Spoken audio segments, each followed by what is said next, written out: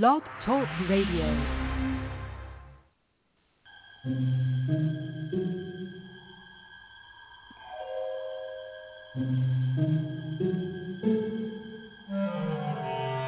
Archangels, ghosts, and Bigfoot, oh my. It's just another night for Supernatural Girls. Real stories, real answers to life's biggest supernatural mysteries. And now for another exciting interview with paranormal experts from this world and others. Here's your host, paranormal researcher Patricia Baker, on the one, the only, Supernatural Girls.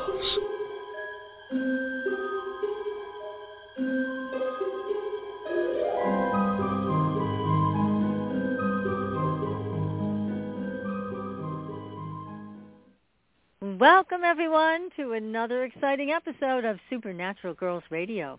I'm your host, Patricia Baker, and I'm here tonight with PK. PK, so good to have you here. How are you doing? I'm doing much better, darling. Thank you so much. Enjoying each day a little bit more than the one before. That is terrific. And everybody's been concerned about you, so it's so nice to see that you're on the road to recovery, making progress. Good for Definitely. you. Now, I know you're under some serious storm warnings tonight out there in Tucson, huh? Yeah, so if I should leave, you'll know why. They're saying stay away from windows. There's flood warnings. There's everything you can think of from here clear up into Phoenix. Oh, boy. It's dark as could be, especially when they start out saying stay away from windows, and I'm going, oh, my God, no. Yeah, really. So we'll I know. What they have to offer. Oh, my goodness. It's always nice safe. to have a raindrop or two, but not like this. Yeah, you need the rain, but no, you don't need the stormy part of it. So tell us, we were talking off the air about the September 24th buzz. Not everybody, but a lot of people have been talking about it, making predictions.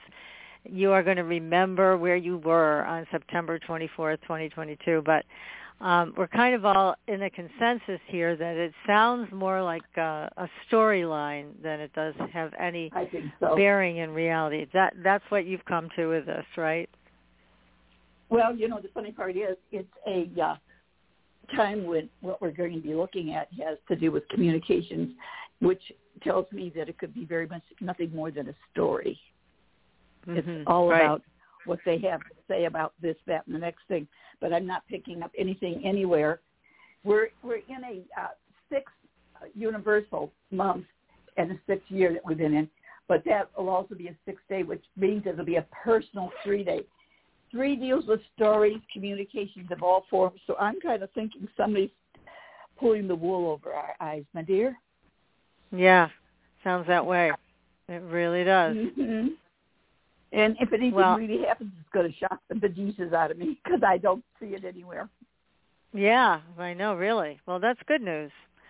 We've had enough lately, so it's good to have something to settle down. Yeah. Nothing but a little too stories much have been coming out that really haven't amounted to a hill of beans. And those and the powers that be are having a hard time getting their stories straight.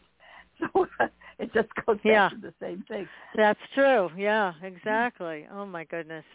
Well, I wanted to share with you that, I do a weekly group where we check in with our multidimensional contacts. And this past one, we had a very unusual audio thing happen. It came in about halfway through the session and all the way through to the end until it drained my computer battery down to nothing. So it was really, really interesting, and I brought it upstairs and afterwards, and I played part of the recording for my husband, Kim, who is a big skeptic, as you all know from last week's show. And he said to me, stop it. He said, just stop playing that stuff. Yeah, he said, I don't want to hear it. You keep bringing these entities into the house. He said, I wake up in the middle of the night with something nudging me. I hear footsteps. I hear noises. Stop it, please. I thought that was the funniest thing, especially after our discussion with Dr. Beitman. It's like, oh my God. So anyways, if you missed last week's show, you missed a good one with Dr. Beitman talking about coincidence, synergy. It was a good show. He was a lot of fun, and he's written a great book about it all. But we were laughing about skeptics, of which my husband is one. And so anyways, and here he was kind of admitting that he felt like he was under siege from all of the paranormal things that are happening here at night. So anyways, now I've got it on tape, and all I need is an audio specialist to review these things for me, and a photo specialist too, because you get strange photos. But yeah, that was really funny when he finally said something about it. So even if you lay it all out in front of him, he's still going to argue with you about it because he doesn't want to believe what he hears and sees. I know. Yeah, I was surprised he finally admitted it. But it's really funny. It's a really funny dynamic. You just proved to him the fact that you are wiser than he is, because you can lay it all out. He can argue about it, but in the end, he has to admit it's there. That's right. It takes on some tangible physical form. And as you know, we have a great guest tonight. One of our favorite people in the world, Craig Campobasso, is here. He's got a brand new book out, the UFO HOTSPOT Compendium, and we're going to be talking about all these places to go. But, we had a UFO show up here, and Tim was outside when it showed up. And he was calling me in the house to come out and bring your camera, this and that. So I got out there, but by the time I got outside, the UFO had taken off to another part of the sky, but it had been right over our property. And he was so mad at me because I didn't come out fast enough, and so I could get a good picture. So I'm pointing at his hand, and I'm like, do you see what's in your hand? There is an iPhone in your hand. There's a phone with a camera. Oh, dear Lord. And did you think maybe you could have taken a picture before I got here? Up close and personal, the thing was right over your head, right? But, it's so funny how people react to this kind of stuff. So sometimes it's so startling, it's so shocking that people forget, that they have a camera, they can take a picture. But thank goodness most people are taking pictures today, and that's why we're seeing this stuff all over the Internet. It's amazing how many sightings there are. And not only UFOs, but Bigfoot. Now, remember when Remi was on? Remi is the animal communicator from Australia, and she said, this is months ago, she said there's going to be many more sightings of Bigfoot. And sure enough, that's what we're seeing. And next week, we have Scott Carpenter joining us, and we are going to be delving deep into Bigfoot. He's one of the experts. We've been very lucky to get him on the show. So the unseen becomes seen, and we'll be talking with him about this. So let's get our guest on. So let me tell you who this very important person is. He's a big VIP, and he is a multiple award-winning filmmaker and Emmy-nominated casting director. And Craig was 15 when he started out in the entertainment business. He directed, wrote, and produced the short film Stranger at the Pentagon, which was adapted from the popular UFO book authored by the late Dr. Frank E. Strange. After production, the short film collected accolades. In September 2014, it won Best Sci-Fi film at the Burbank International Film Festival, selling out all 275 seats, a first for the festival. In 2015, it won a Remi Award at the Worldfest Houston International Film Festival for Best Sci-Fi Short. The Autobiography of an Extraterrestrial Saga. He's got all these books here. You guys got to go to Amazon. You got to look up all the books. Craig is a very prolific and a very great writer, so all of his books are fascinating, and he just keeps writing. I don't know when he has time to do these films because he's writing all the time. He's also written The Ultimate Guide to Greys, Reptilians, Hybrids, and Nordics. That was released last year, but tonight we're talking about his latest book. It is called the UFO Hotspot Compendium, All the Places to Visit Before You Die or Are Abducted. What a great title. It's got a great cover on it. It's a really good book. Title. Oh, my God, it's great. Craig, welcome to the show. Oh, I'm so happy to be here and to be here with both of you. I love you guys so much. Oh, and we love you. You're just fabulous. You're so much fun to have on the show. Your wealth of knowledge. You've got personal experience, and you have so many contacts in the UFO field. And you've got a handle on one of the best stories. And as I was saying today, I was speaking with a friend of mine who said, oh, the legend of Valiant Thor, I would love for him to talk about that. And as you mentioned, it's in your book. So I hope we'll get to that tonight. It is in the UFO Hotspot. Yeah, I will be happy to definitely talk about that a little bit, because I know everybody loves that story as much as I do. Sure. Yes, we all do. I mean, I remember reading this Dr. Frank Strange's book years ago. I mean, I won't tell you how many. But, yes, it's an amazing story. But you have led an amazing life. You really have so far, and I'm sure it gets better every day. But what brought you to UFOs? Tell our audience how this happened for you. Well, I literally began my casting career on Steven Spielberg's Amazing Stories, right? And when the show ended is when I say my own amazing story began, because I had a shocking spiritual awakening. I want you to think of it like this. I was the guy that got up in the morning, went to work, went out with my friends, did everything the same, went out on the weekends, did all of those things, never thought about what was up there in the big old cosmos, never thought about anything but life, paying the bills, and having fun. And then all of a sudden I have this ginormous spiritual awakening, and I go through this for a course of, the first was in an 8-month period, then more of the curriculum, as I call it, continued for 2 years. So it was a major waking process from going from, oh my God, what is this? What am I seeing? And this happened with 3 master teachers, right? Wow. So the 3 master teachers were the ones that woke me up. And those stories as well are all chronicled in my book series, The Autobiography of an Extraterrestrial Saga.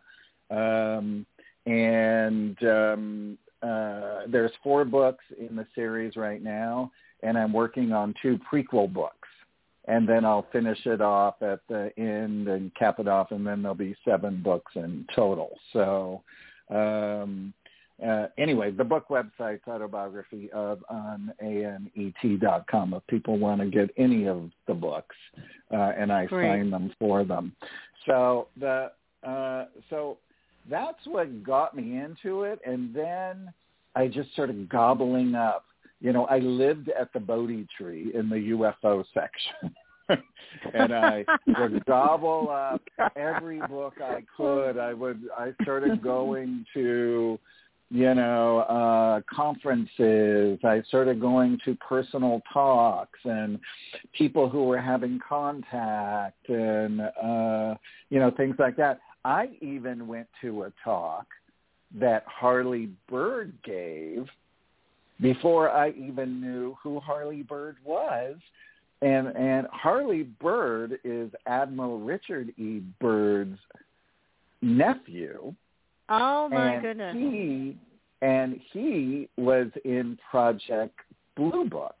Now, it's interesting how he got there, and I have the letters to prove it that were given to me by his estate, is that Admiral Byrd wrote to a rear admiral at the Pentagon and said, my nephew is recently married with a child, and he's in the honor guard, and he needs something more permanent, to support a family.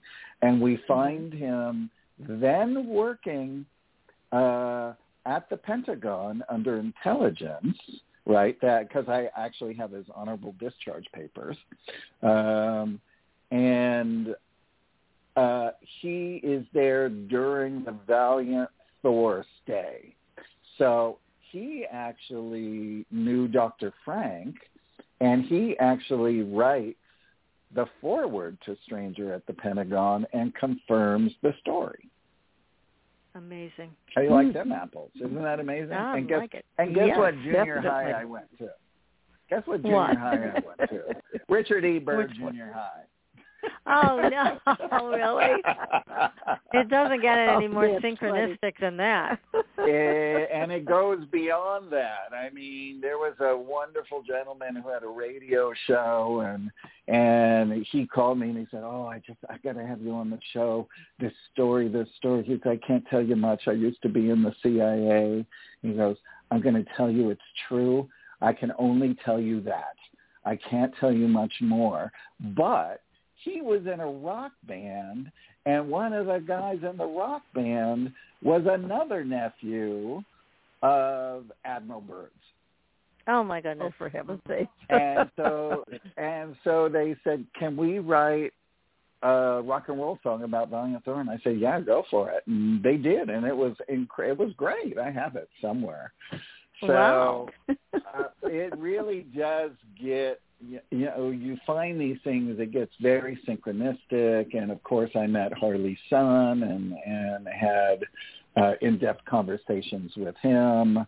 And so, yeah, it's amazing how all of this sort of coincides. And I'll just mention briefly, and then we can talk about whatever else you want to talk about, is, when I was writing the Extraterrestrial Species Almanac in 2019, early 2019, I got a call from a lady in Canada, and she says, I'm your fourth or fifth cousin on your mom's dad's side. I'm a real genealogist, and I'm looking for information. And I said, great, I'll give it. So I gave it to her. I connected her to my aunts who are also into genealogy as much as I am. And I said, look, I have a biological father. All I have is his name. I said, I have done my DNA, and, it's on the sites. And she goes, oh, I can find him. And by golly, she did. She found him. Oh, for heaven's sake. And, I mean, get this. So she says, I'm sorry to say he passed away in 2006, but this is where he's buried. I said, I'm going down to the cemetery tomorrow.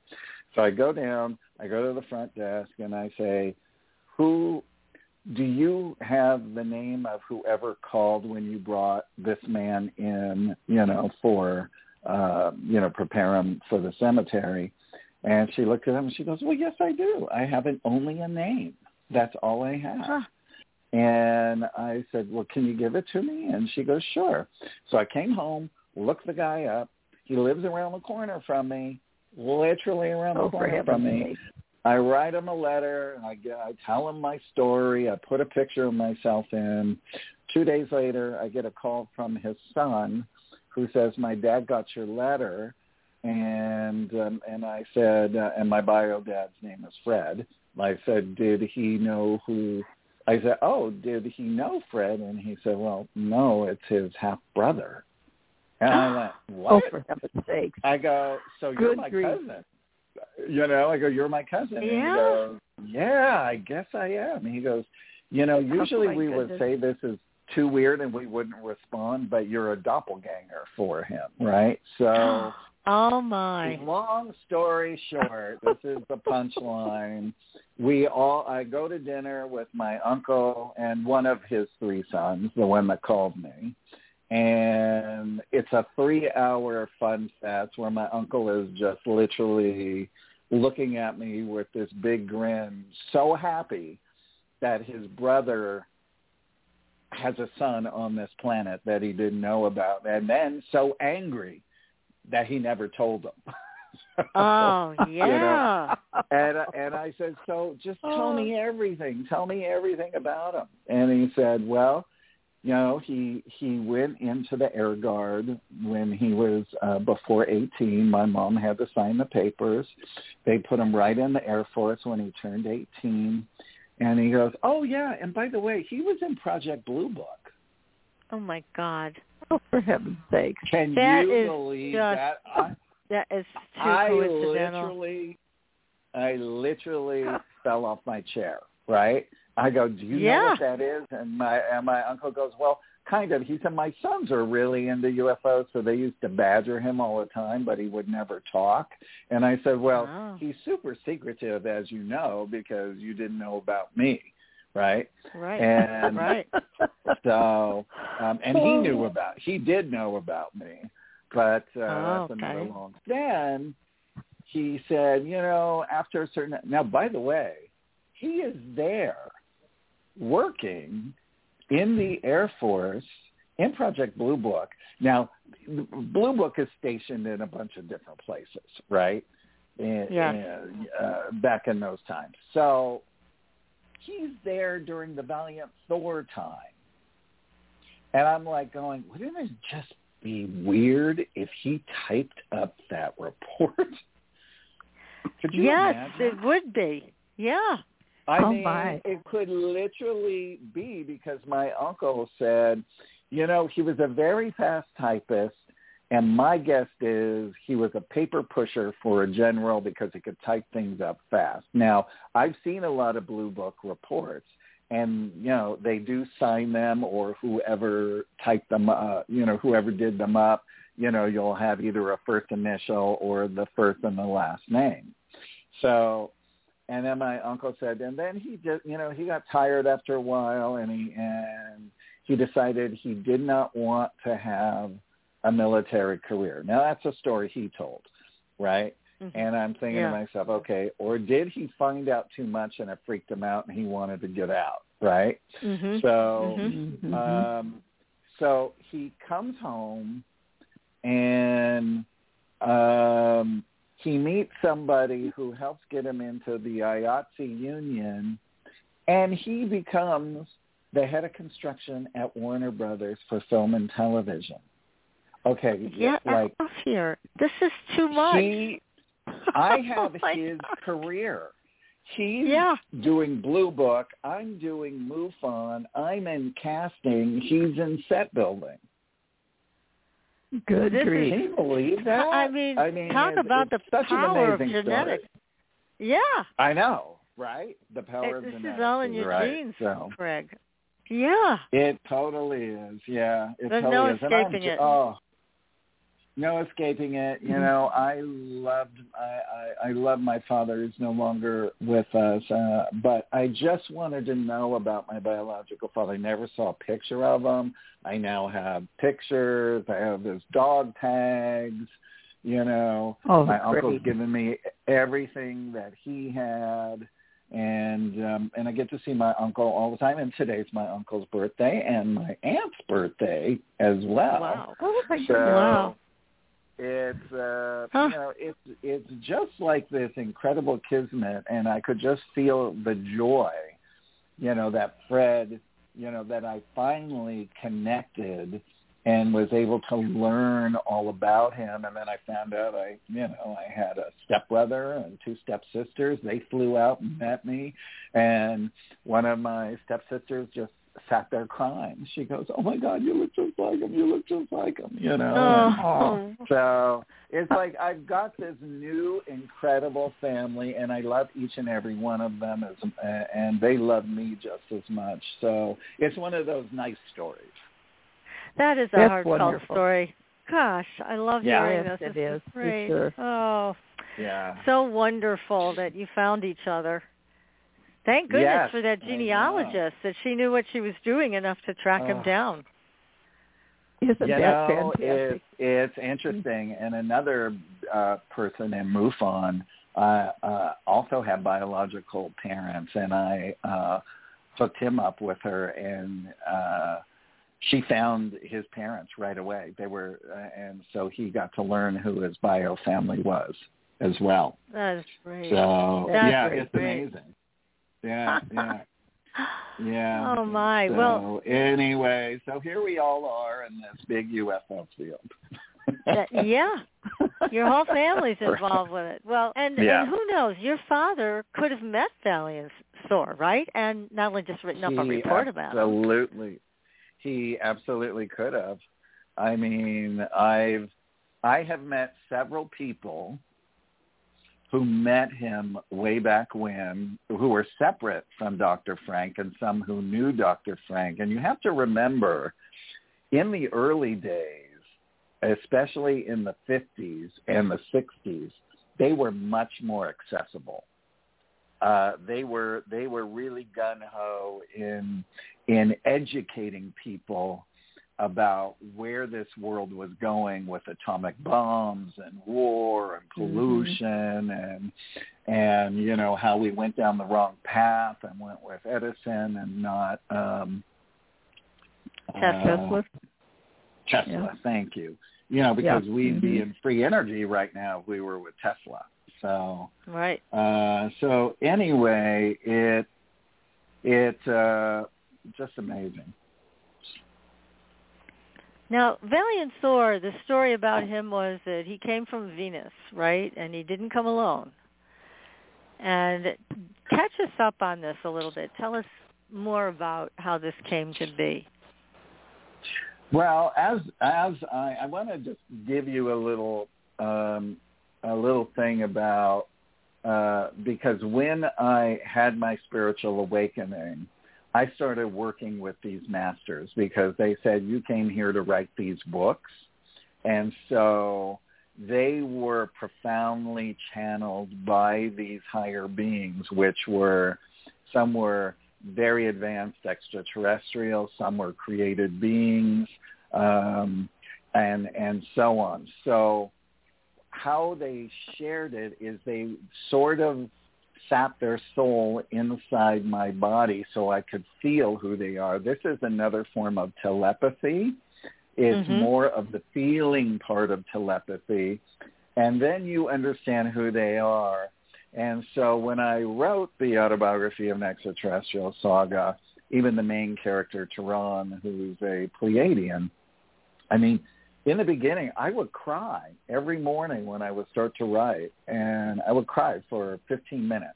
If a created being sat inside you, like Valiant Thor, it's a half hour. You can't stop crying. You know, when I was telling an agent about the story, she started crying because she connected right into his pure energy. So that's how that worked. And so when I was writing The Stranger of the Pentagon script, you know, I sat with Dr. Frank for almost 2 years just interviewing him, right? And hearing all the stories and all of that, and then trying to construct the script. And then finally came, you know, to a perfect happy medium, but I also got to feel who everyone on his craft were as well. So I started feeling and hearing their voices, and so it's a really profound experience. So he did come, and like Venus is a stopover for a lot of people in this neck of the woods in the solar system, right? So it's on the interior of the world. All of the planets in our solar system are populated. They're only populated on the inside. So you have to think of it as them terracing floors like a giant craft, right? And then they have, in settings, they have these things called synchrotron skies, which go from day to night. Some floors stay in day, some floors stay in night. And so you have the same feeling as being on the outside of the planet, but what you don't get are all the harmful rays and bombardments from the universe. But also when they have a controlled setting, they can keep the resonation field correct, so their cellular structure remains intact, and that's how they look young. They look 30 years old forever, and they're hundreds and hundreds of years old. Some are thousands of years old. Valiant Thor created beings are immortals, right?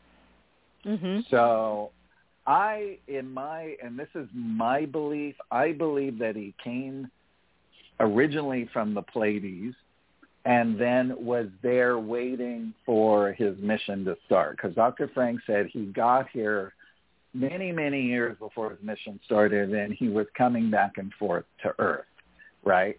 And he said that he had told him he was very anxious to start his mission here, right? And and what's interesting is part of that mission was also to show us how to rejuvenate ourselves so we can stay young and we could prolong our lives, similar to what George Van Tassel had in it was either 52 or 53 when he met Salganda, a Venusian, who came and landed at a Giant Rock airport in which George was running. It was around 2 a.m. And he gave him the blueprints on how to build a machine called the Integratron, which would do the same exact thing. So it was interesting that there were other cases that were coming and also relaying this information. So, but Valiant Thor, when his mission started, it was on March 16th, 1957, and he lived in a Pentagon apartment for 3 years, which is below the Pentagon. And Major George Filer, who is a New Jersey MUFON state director and was a major back in the times that Valiant Thor was at the Pentagon, where he was, he said he would be walking down a corridor with another officer, and the officer would say, that's where he is during the day, meaning Valiant Thor, right? Right. That's where the extraterrestrial is. And so it it's just fascinating to hear everybody's stories and things. And ever since I made the short film, somebody put Valiant Thor's name on a whole mess of books, right? And I'm like, okay, well, he didn't write any of those books, right? And it's so funny because people come up to me and go, I've read every book that Valiant Thor wrote. And I said, he never wrote a book. Oh, boy. He was How advisor disappointing. on he was an advisor on one of Dr. Frank's books. But anyway, it's, so that story to me is, I've got a question for you, Craig, because here he is, obviously an extraterrestrial. The Pentagon knows he is who he says he is, and yet he didn't seem to have much influence on these military people and these politicians. I mean, because look where we are today. How come? I mean, he seems like a very gentle person. He wasn't forceful about it, but... What do you think? He is, and the way Dr. Frank described him, he said he's extremely kind and gentle. He said he has one of the most important jobs in the universe. And he said, but he could put down an iron fist if needed. Now, a created being is created from the Godhead. And basically what that means is, poof, you're now in existence and you have a mission. Created beings usually oversee sections in the universe so that they can go and help with squabbles, planetary squabbles, things of that nature as well. Now, he's in charge of this sector that Earth is in, and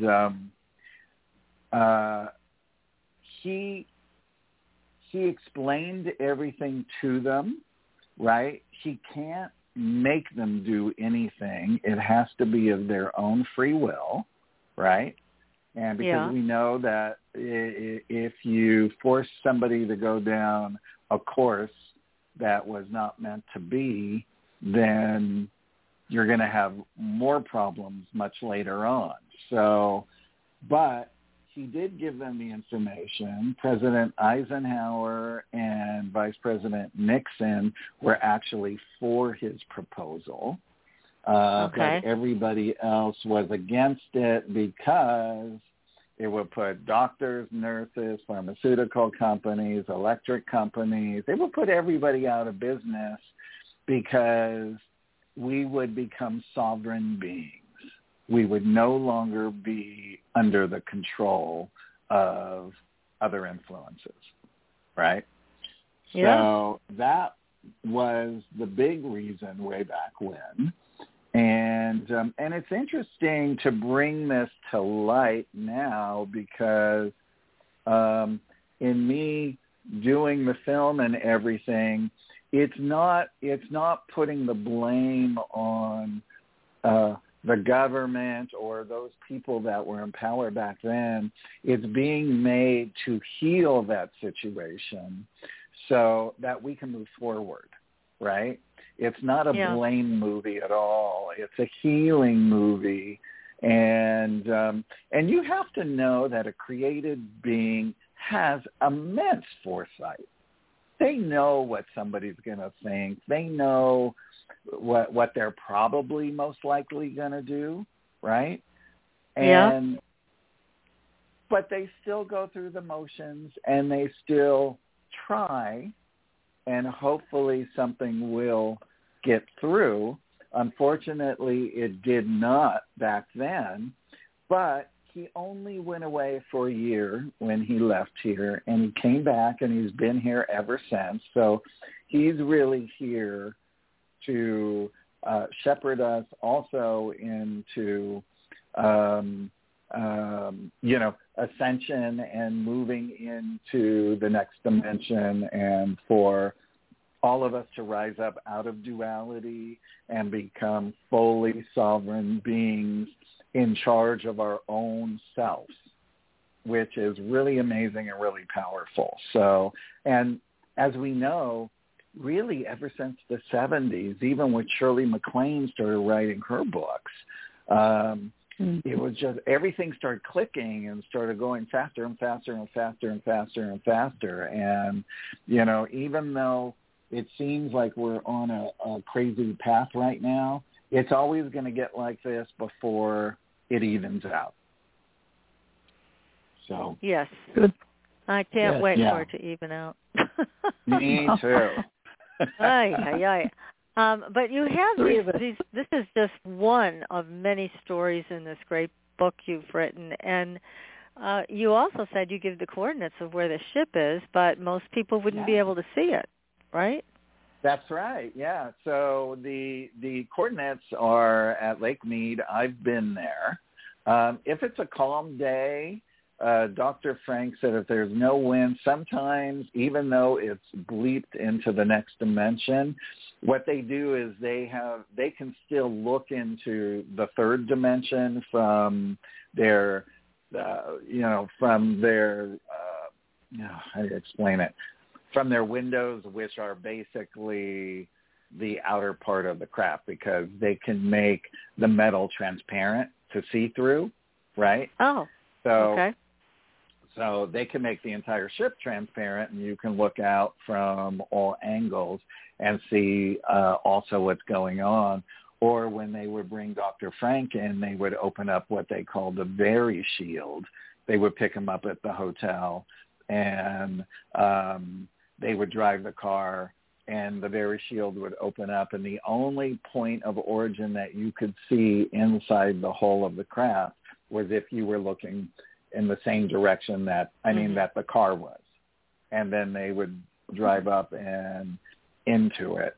But they always made sure that nobody was around and that kind of stuff. Some people did try to follow Dr. Frank at certain times, and they found themselves lost, and they had no idea how they got lost, which I think was funny.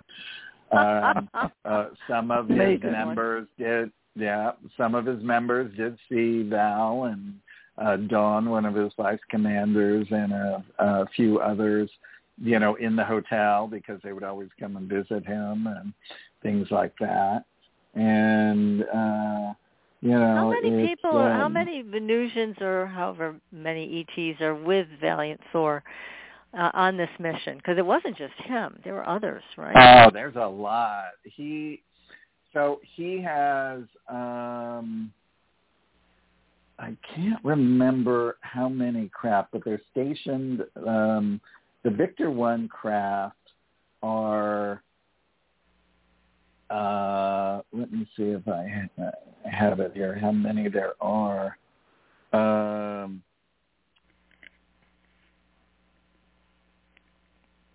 Okay, so what we have is they're stationed in 284 locations in and around the Earth. Now, these are the Victor 1 class saucers. They each hold 200 people. So they are constantly monitoring malevolent people in high positions. They are monitoring the pollution levels. They're monitoring the dimensions. They're monitoring everything that they can from their crafts. And then he built his own starship, which is 14 miles long and 7 miles wide. I have a picture, an artist rendering of it that Dr. Frank had done that's actually in the UFO Hotspot. And it's really quite spectacular. Now, this is where all of the beings from all over the universe are, who are here helping. A lot of them are human, some are non-human, but a lot of the ones that are human don't have the colors of skin that we have on Earth, right? Some of them have a blue tint, a green tint, a violet tint. Dr. Frank told me that he once, when he was on the starship, that he actually saw a rainbow wash tint of skin. He said it was really beautiful. And he saw some beings who had a zebra kind of skin. And I always just put that in the back of my head and didn't think about it. And then I was watching Linda Moulton Howe talking about something, and she's talking about contactees having contact with beings that had zebra skin. Oh, there you go. Yeah. There you go. Right. So how interesting. It's just fascinating. So there are, and not only him, the rest of the universe, all the beings who are here helping, and other starships, motherships, everything really here monitoring and really looking out for us, because this is a big deal, this transformation of Earth that's going on right now. It's a huge deal. And especially for them, because, they've never learned duality. They are not dualistic beings. So it's interesting for them to learn. Now, Teal, who is one of the vice commanders on Valiant Thor's ship, she actually teaches universal beings about Earth duality. And the humans from Earth that have been invited on the craft, she teaches them about the other, a lot of the various fully conscious beings as well, and teaches them and gives them a little bit of a universal history lesson. Now, Dr. Frank got a lot of those as well. So it's going to be a fascinating movie, you guys. I can't wait. You know, we're still we trying can't to raise wait. the money. But Yeah, for sure. me neither. Yeah, yeah, it's going to be great. It's going to be super. Yes. Now, I was interested in the UFO Hotspot Compendium that you added Mothman, one of my very favorite cryptids in the whole wide world. And what's the UFO connection with Mothman? Well, the thing is that nobody really quite knows where Mothman came from, right? They don't know if Mothman traveled in a craft.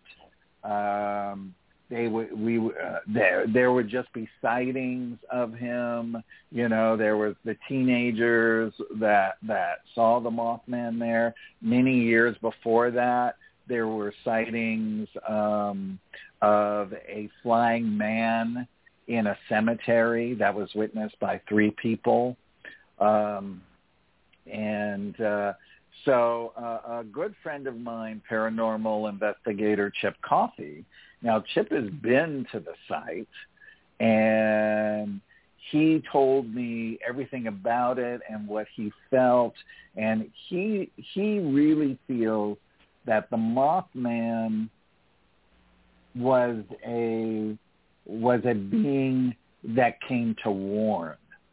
That there was nothing malevolent about the Mothman because he never harmed anyone like that.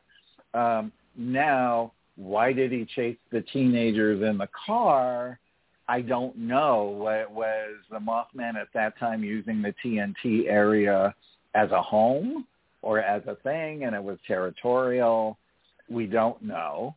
But I just found that interesting because, you know, those bunkers that are there in the TNT area, you know, they're small and they're just cement and, you know, it's really sort of dark and dank area, that type of thing.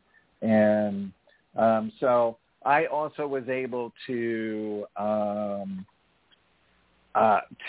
have major conversations with other people about the Mothman.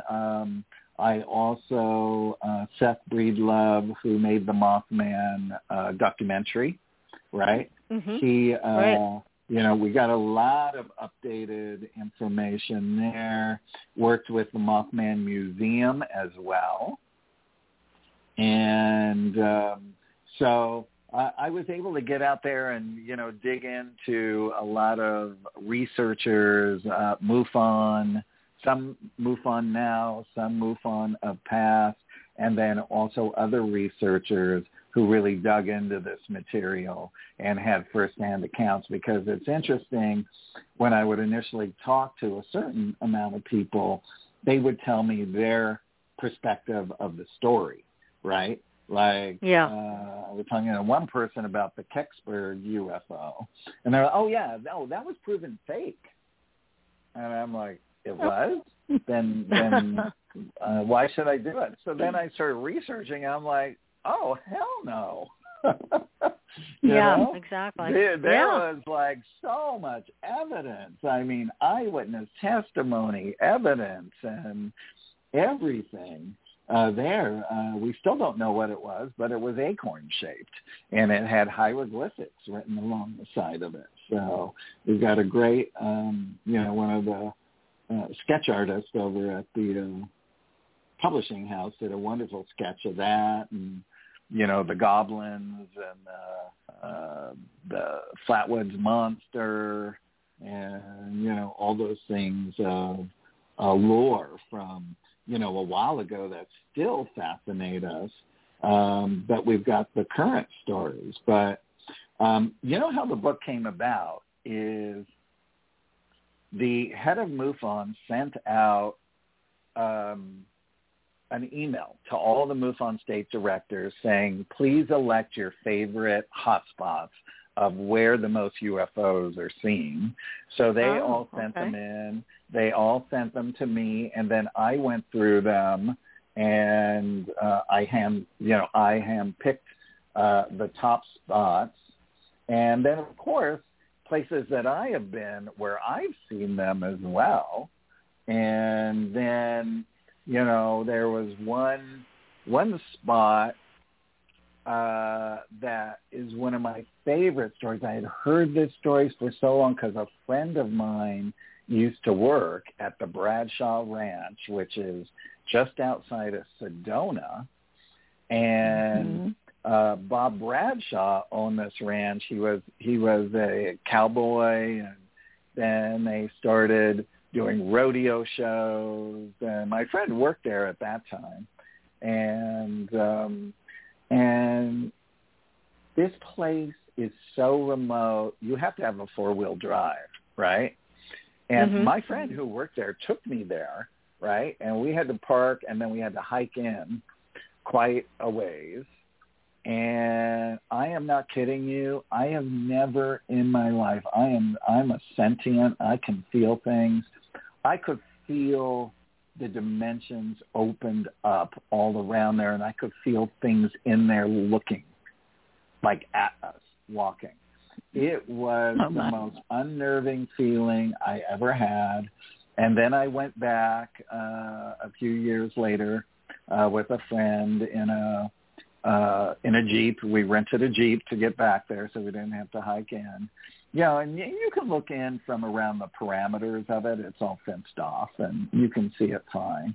You know, it's all dilapidated now, but they used to have these shows, and, you know, so I got to hear all the firsthand accounts from not only the researcher who researched it, back then, Tom Dongo. I'm sure. Have you ever had Tom on your show? Oh, yeah, a couple of times. Oh, He's yeah. a wild man. Yeah. Yeah, he is. He knows some stuff. So he does. He does. He really knows what's going on there in Sedona. And he spent a lot of time there. I know he talked to us quite a bit about what some things that happened with time shifts and portals and things like that.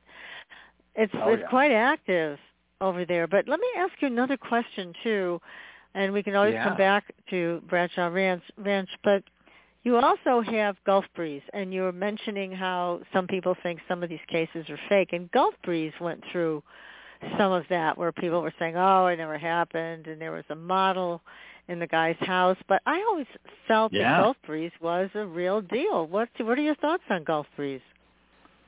Well, from all of the evidence, it's that the MUFON, the man that did it, I'm just trying to find it in the book because I can't remember his name. Let's see. Oh, here we go.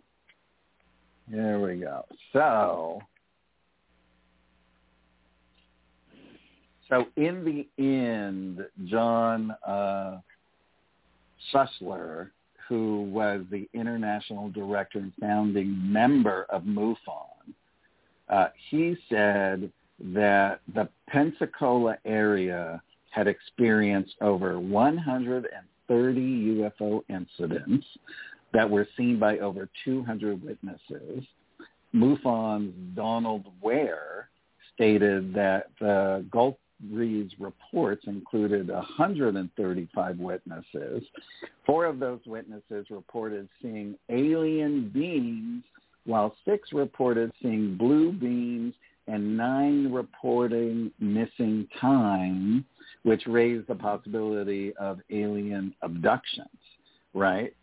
So his position declared that he was convinced that the UFO sightings were proof of alien visitation. And at that time, it was a super hot spot.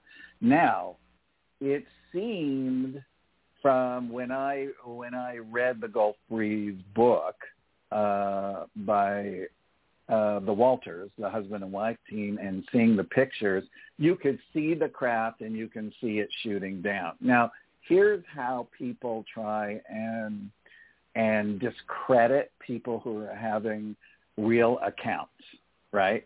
They make a model and they plant it somewhere. They did the same thing with Billy Meyer, right? Okay. They did this. Yep. Oh, yeah. And, you know, and sometimes they may have built a model to show you what it looked like, right? But the one in Gulf Breeze just happened to be found by the new person that lived in the Walters house in the attic, made up of paper plates. And that they were able to put this in the air and make it glow blue and look like a spaceship. So anyway, it's interesting because even Paul Hynek, who I love and adore, the son of J. Allen Hynek, he even goes in and talks about how the government had all of these people who were out there, like Philip Glass and all of these people who were out there to sway you away, that they would control even, the papers making jokes about flying saucers and things like that. So it actually sort of takes everyone's mind and makes it seem crazy.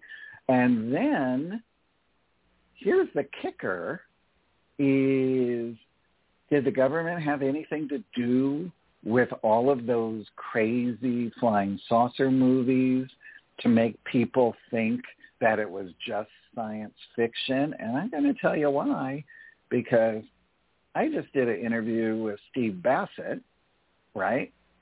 Yep. And I did some research, and I found through another researcher who's in the film business that through the Freedom of Information Act, he went through 30,000 pages, and he found over 2,500 incidents of where the government paid for film and TV shows, also had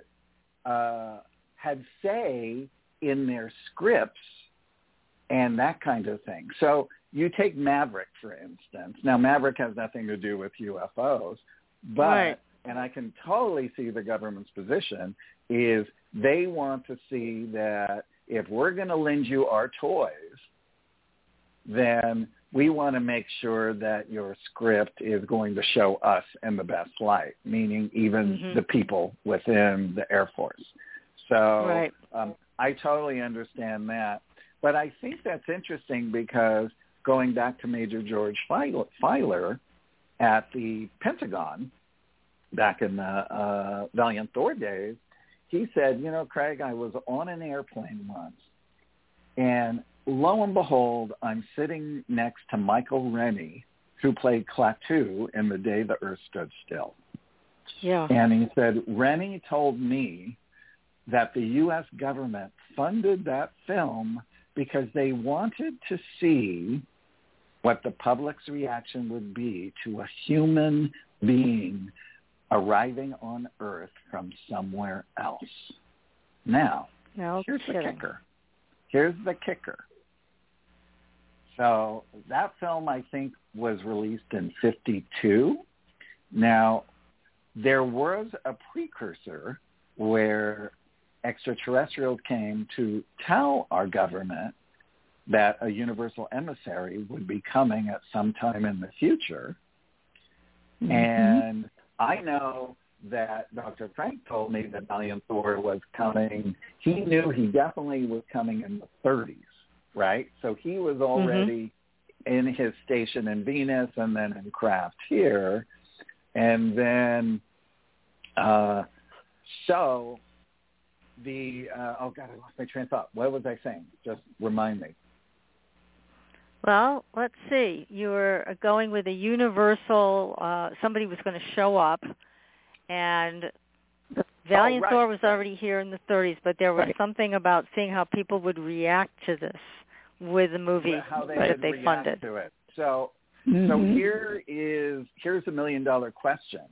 Did they know prior to that film being made to see what the public's reaction would be before he arrived, to see if they would tell the world about him or not? See? Yeah, they've always got their mitts on this stuff. Yeah, they've always got their hands on this stuff.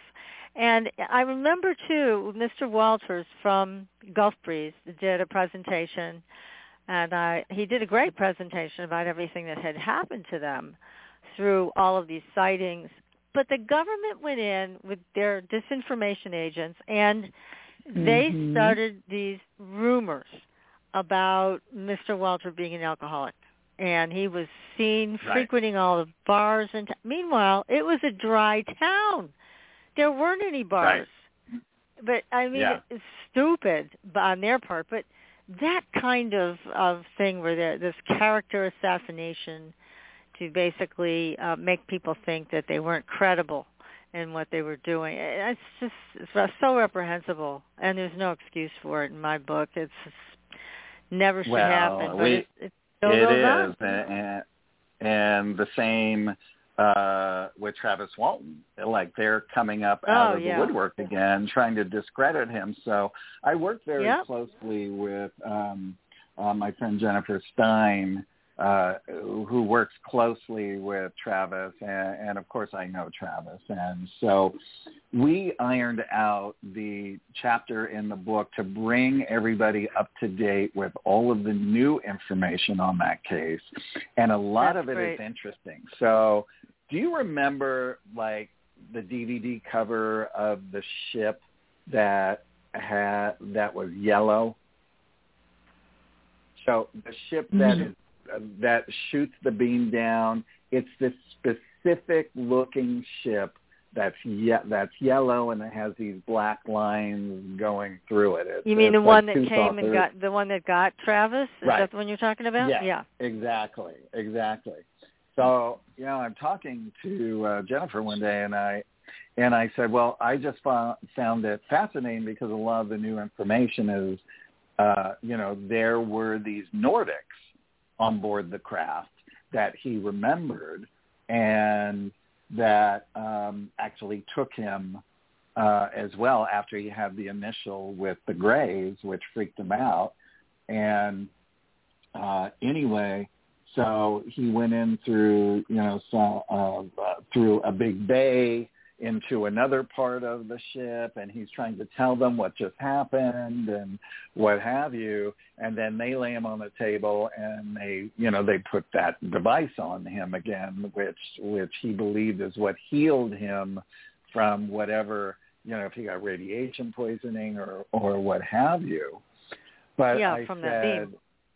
Yeah, I say, Jennifer, that ship has never been seen anywhere else but with you. And I said, Dr. Frank gave me actual photographs of that very ship on an Air Force base. And he said, oh, by the way, some generals gave me these photos. These are real pictures of a Pleiadian craft. My goodness. So, there you have it. Yep. So there you have it. They're Pleiadian.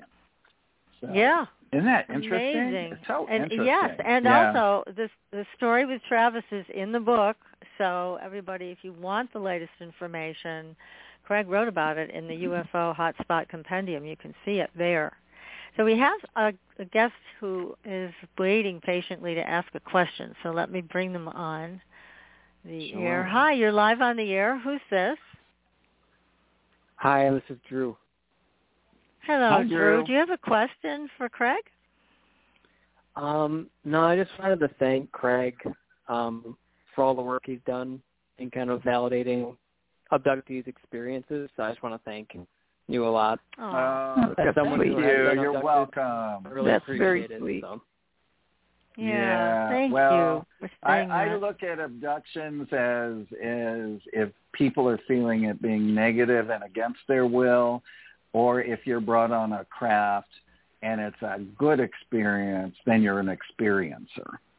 That's how I sort of differentiate the two in my mind. Yeah. So, thank you, Drew. So nice of you. I really appreciate that. I think I do was work an experiencer then. Yes. Yeah. experience, because it's done with your soul's permission, your higher self's permission, and a lot. If you're most likely a starseed, and that's part of your contract. And being a starseed means that they can come and they can bring you up, and they can just sort of re-educate you. They can help to elevate your consciousness. They can, and sometimes just being up there and being in a home environment really just brings you such great joy. I know so many people I've talked to have had that experience as well. And, me being in the industry, I ask actors all the time when I'm talking to them, I'm like, do you have any UFO experiences? And wow, some of them have some really amazing ones, ones. One actor I just talked to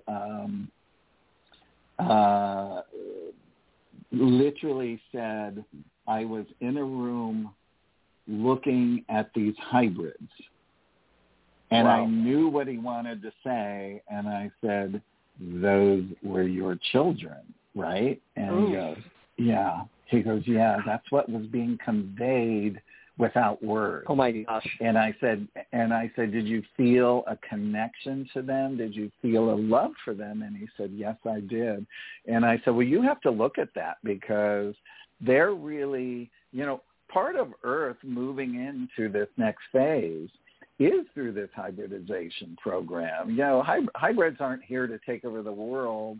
They're here to be, because they're going to be fully conscious, and they're going to be placed all over the Earth as well, and they're going to be teachers for the rest that are moving up into this next dimension. And that it doesn't mean that they're human and grays. There's many that are human hybrids, right? It would just be from, your genetics here, and then maybe a Pleiadians, right? I mean, I know many hybrids that are on this planet right now where the DNA was actually put in the embryo, but way back when.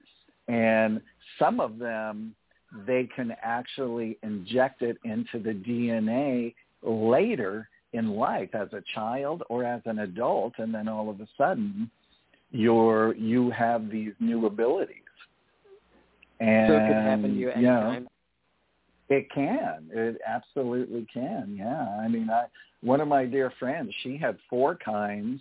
She was the kindest, sweetest thing. She's passed on, but she had reptilian and 3 humans, and 3 human kind of DNA.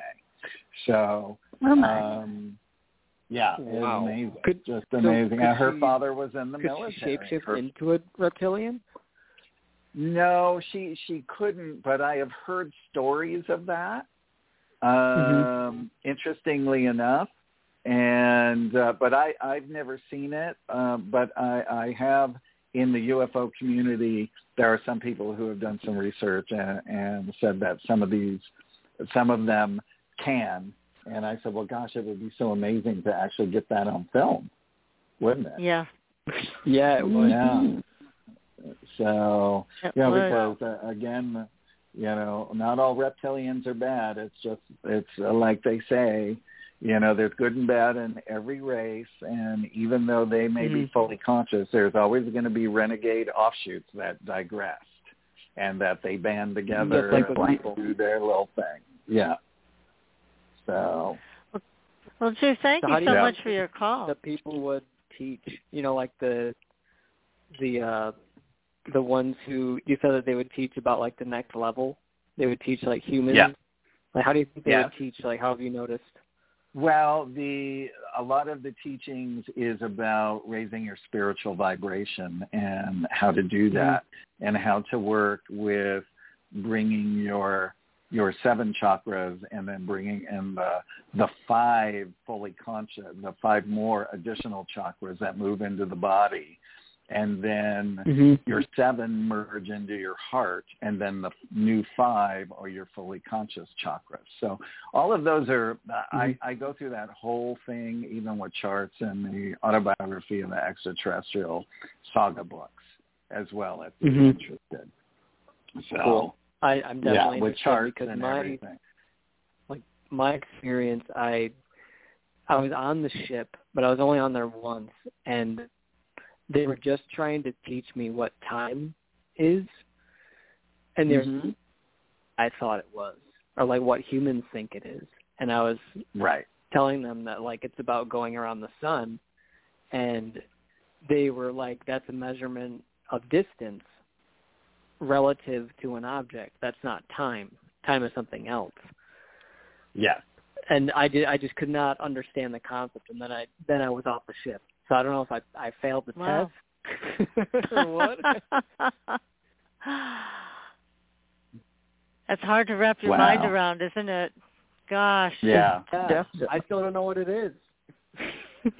But here's the thing. You do, but you just haven't allowed it to come through. So this gets downloaded into your consciousness, and when you're ready, it'll just start coming through, and it may even come through as intuition, because a lot of downloads come through as intuition, because they can't tell you things to make you go on a path.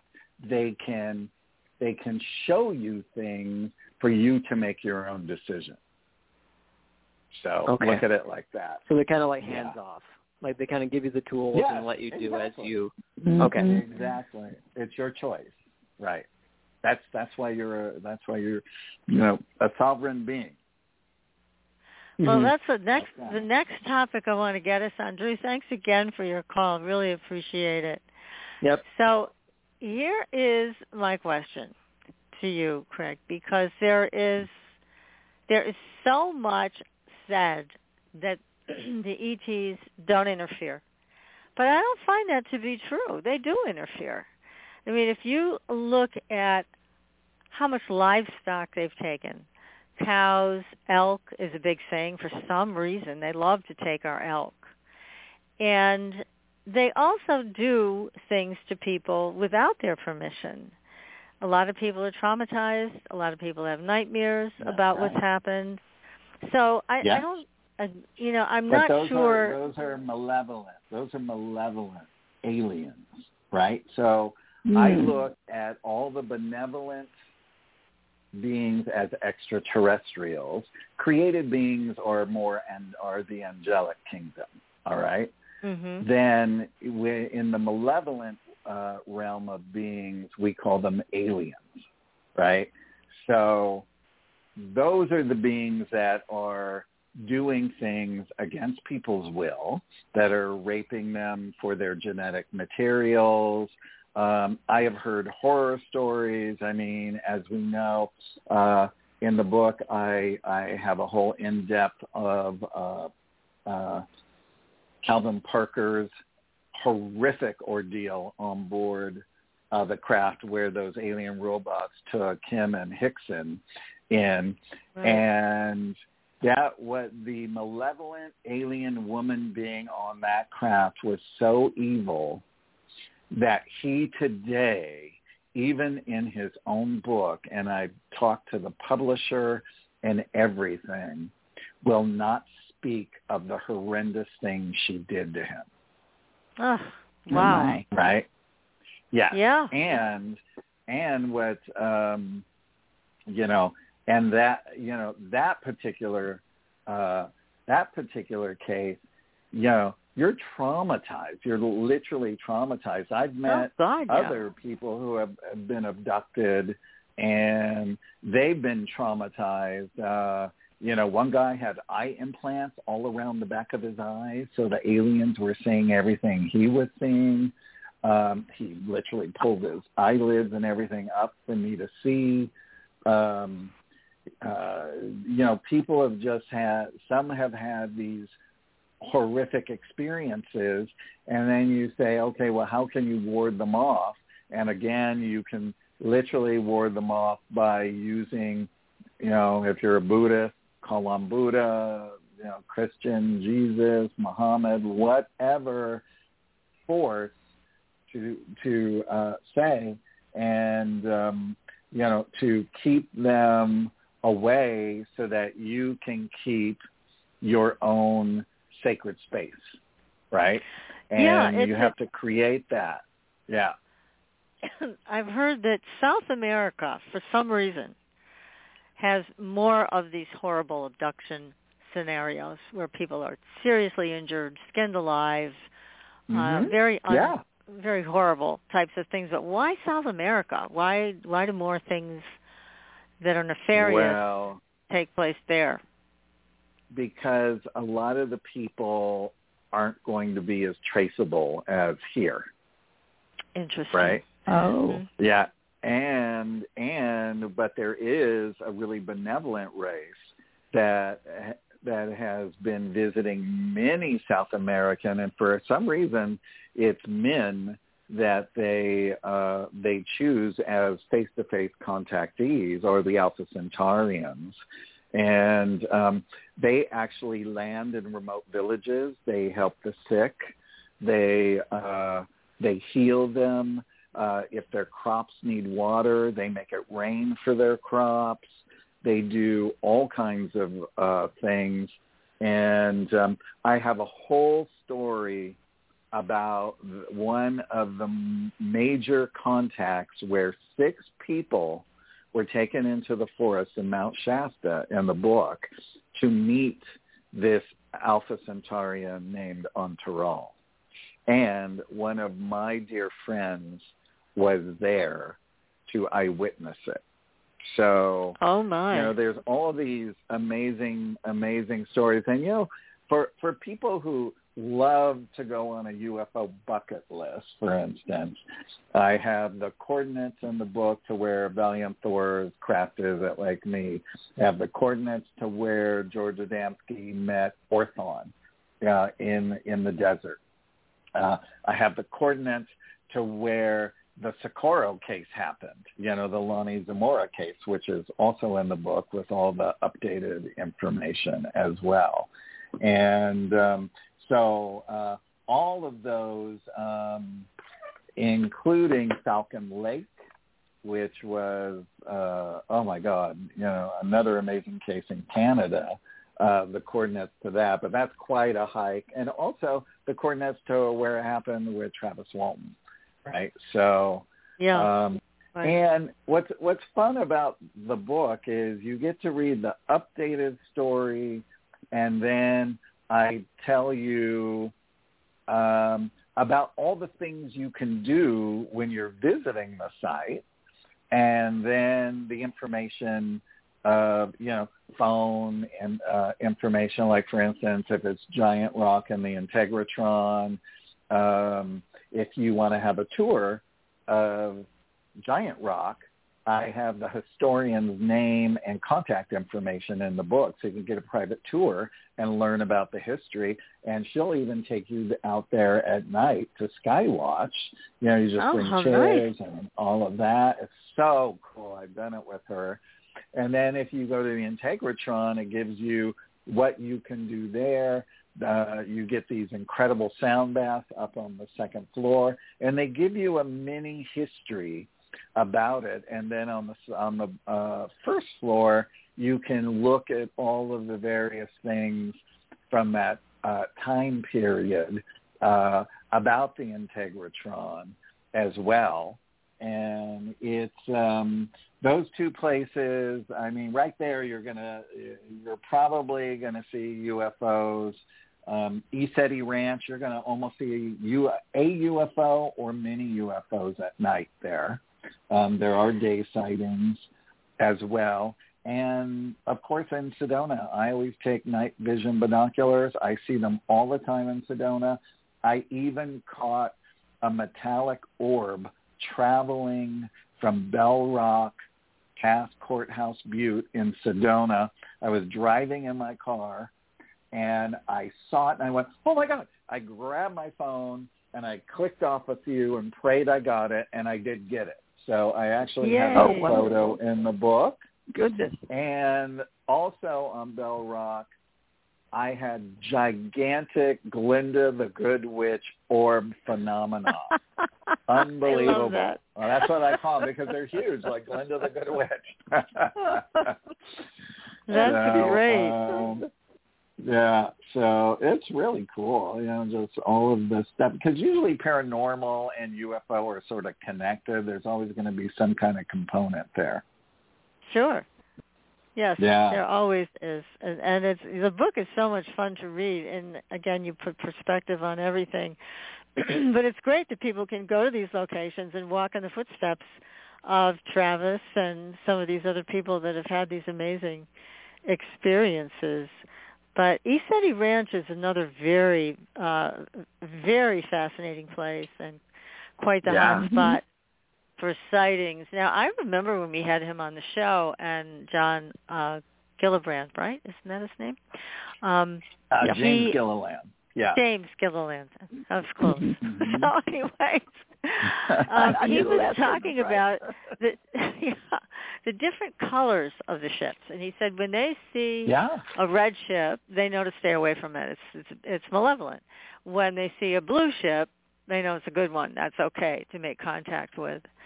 So have you seen any of the red ones versus the blues up there on the ranch? I have not.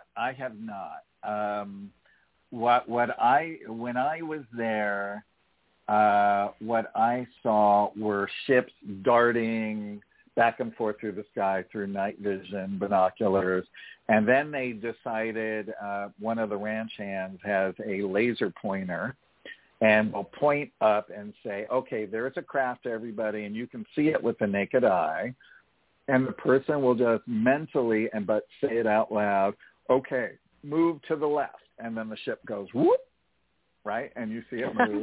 And they move to the right. And, like, everybody in the Skywatch area is, like, screaming. They're, like, so excited that, that they know that they have all connected to it.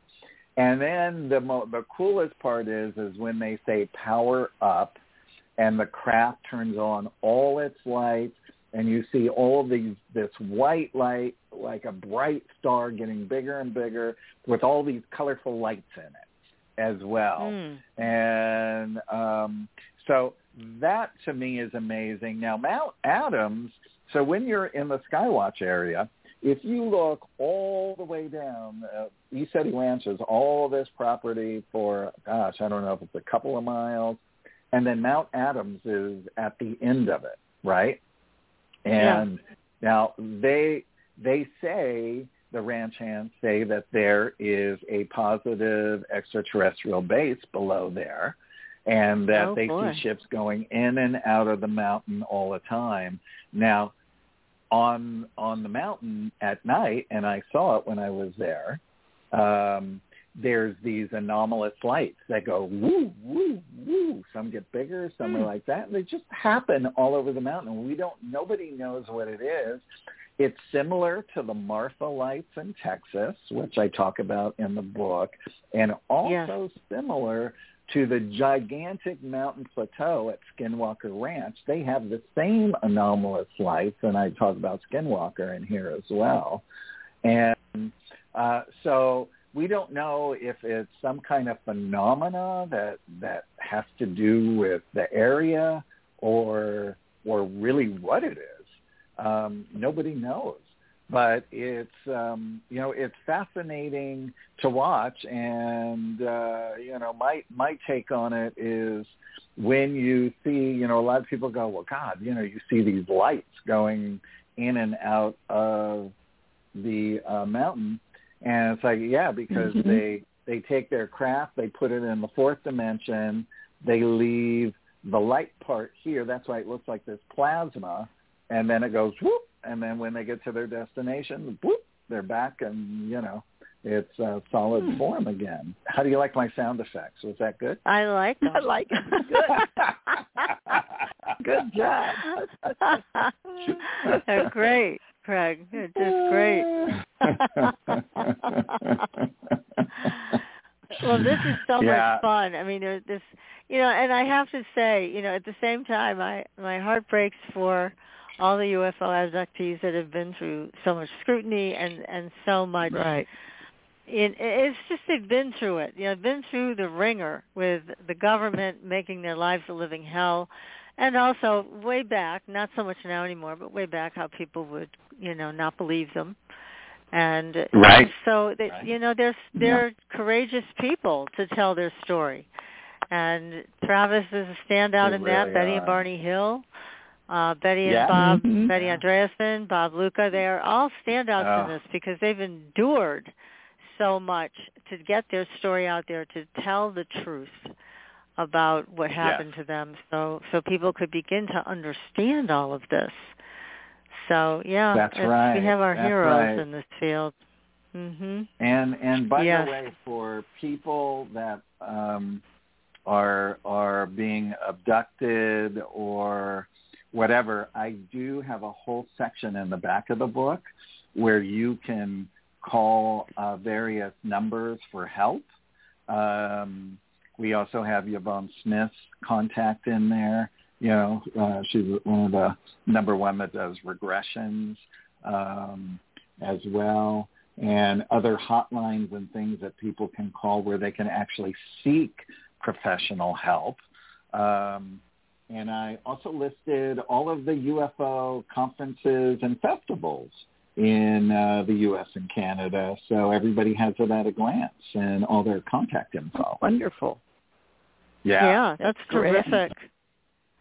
Yeah. I mean, this is section. become your book is perfect timing, Craig, because all of this interest in UFOs and people really, can benefit from reading, even if they don't visit any of these places.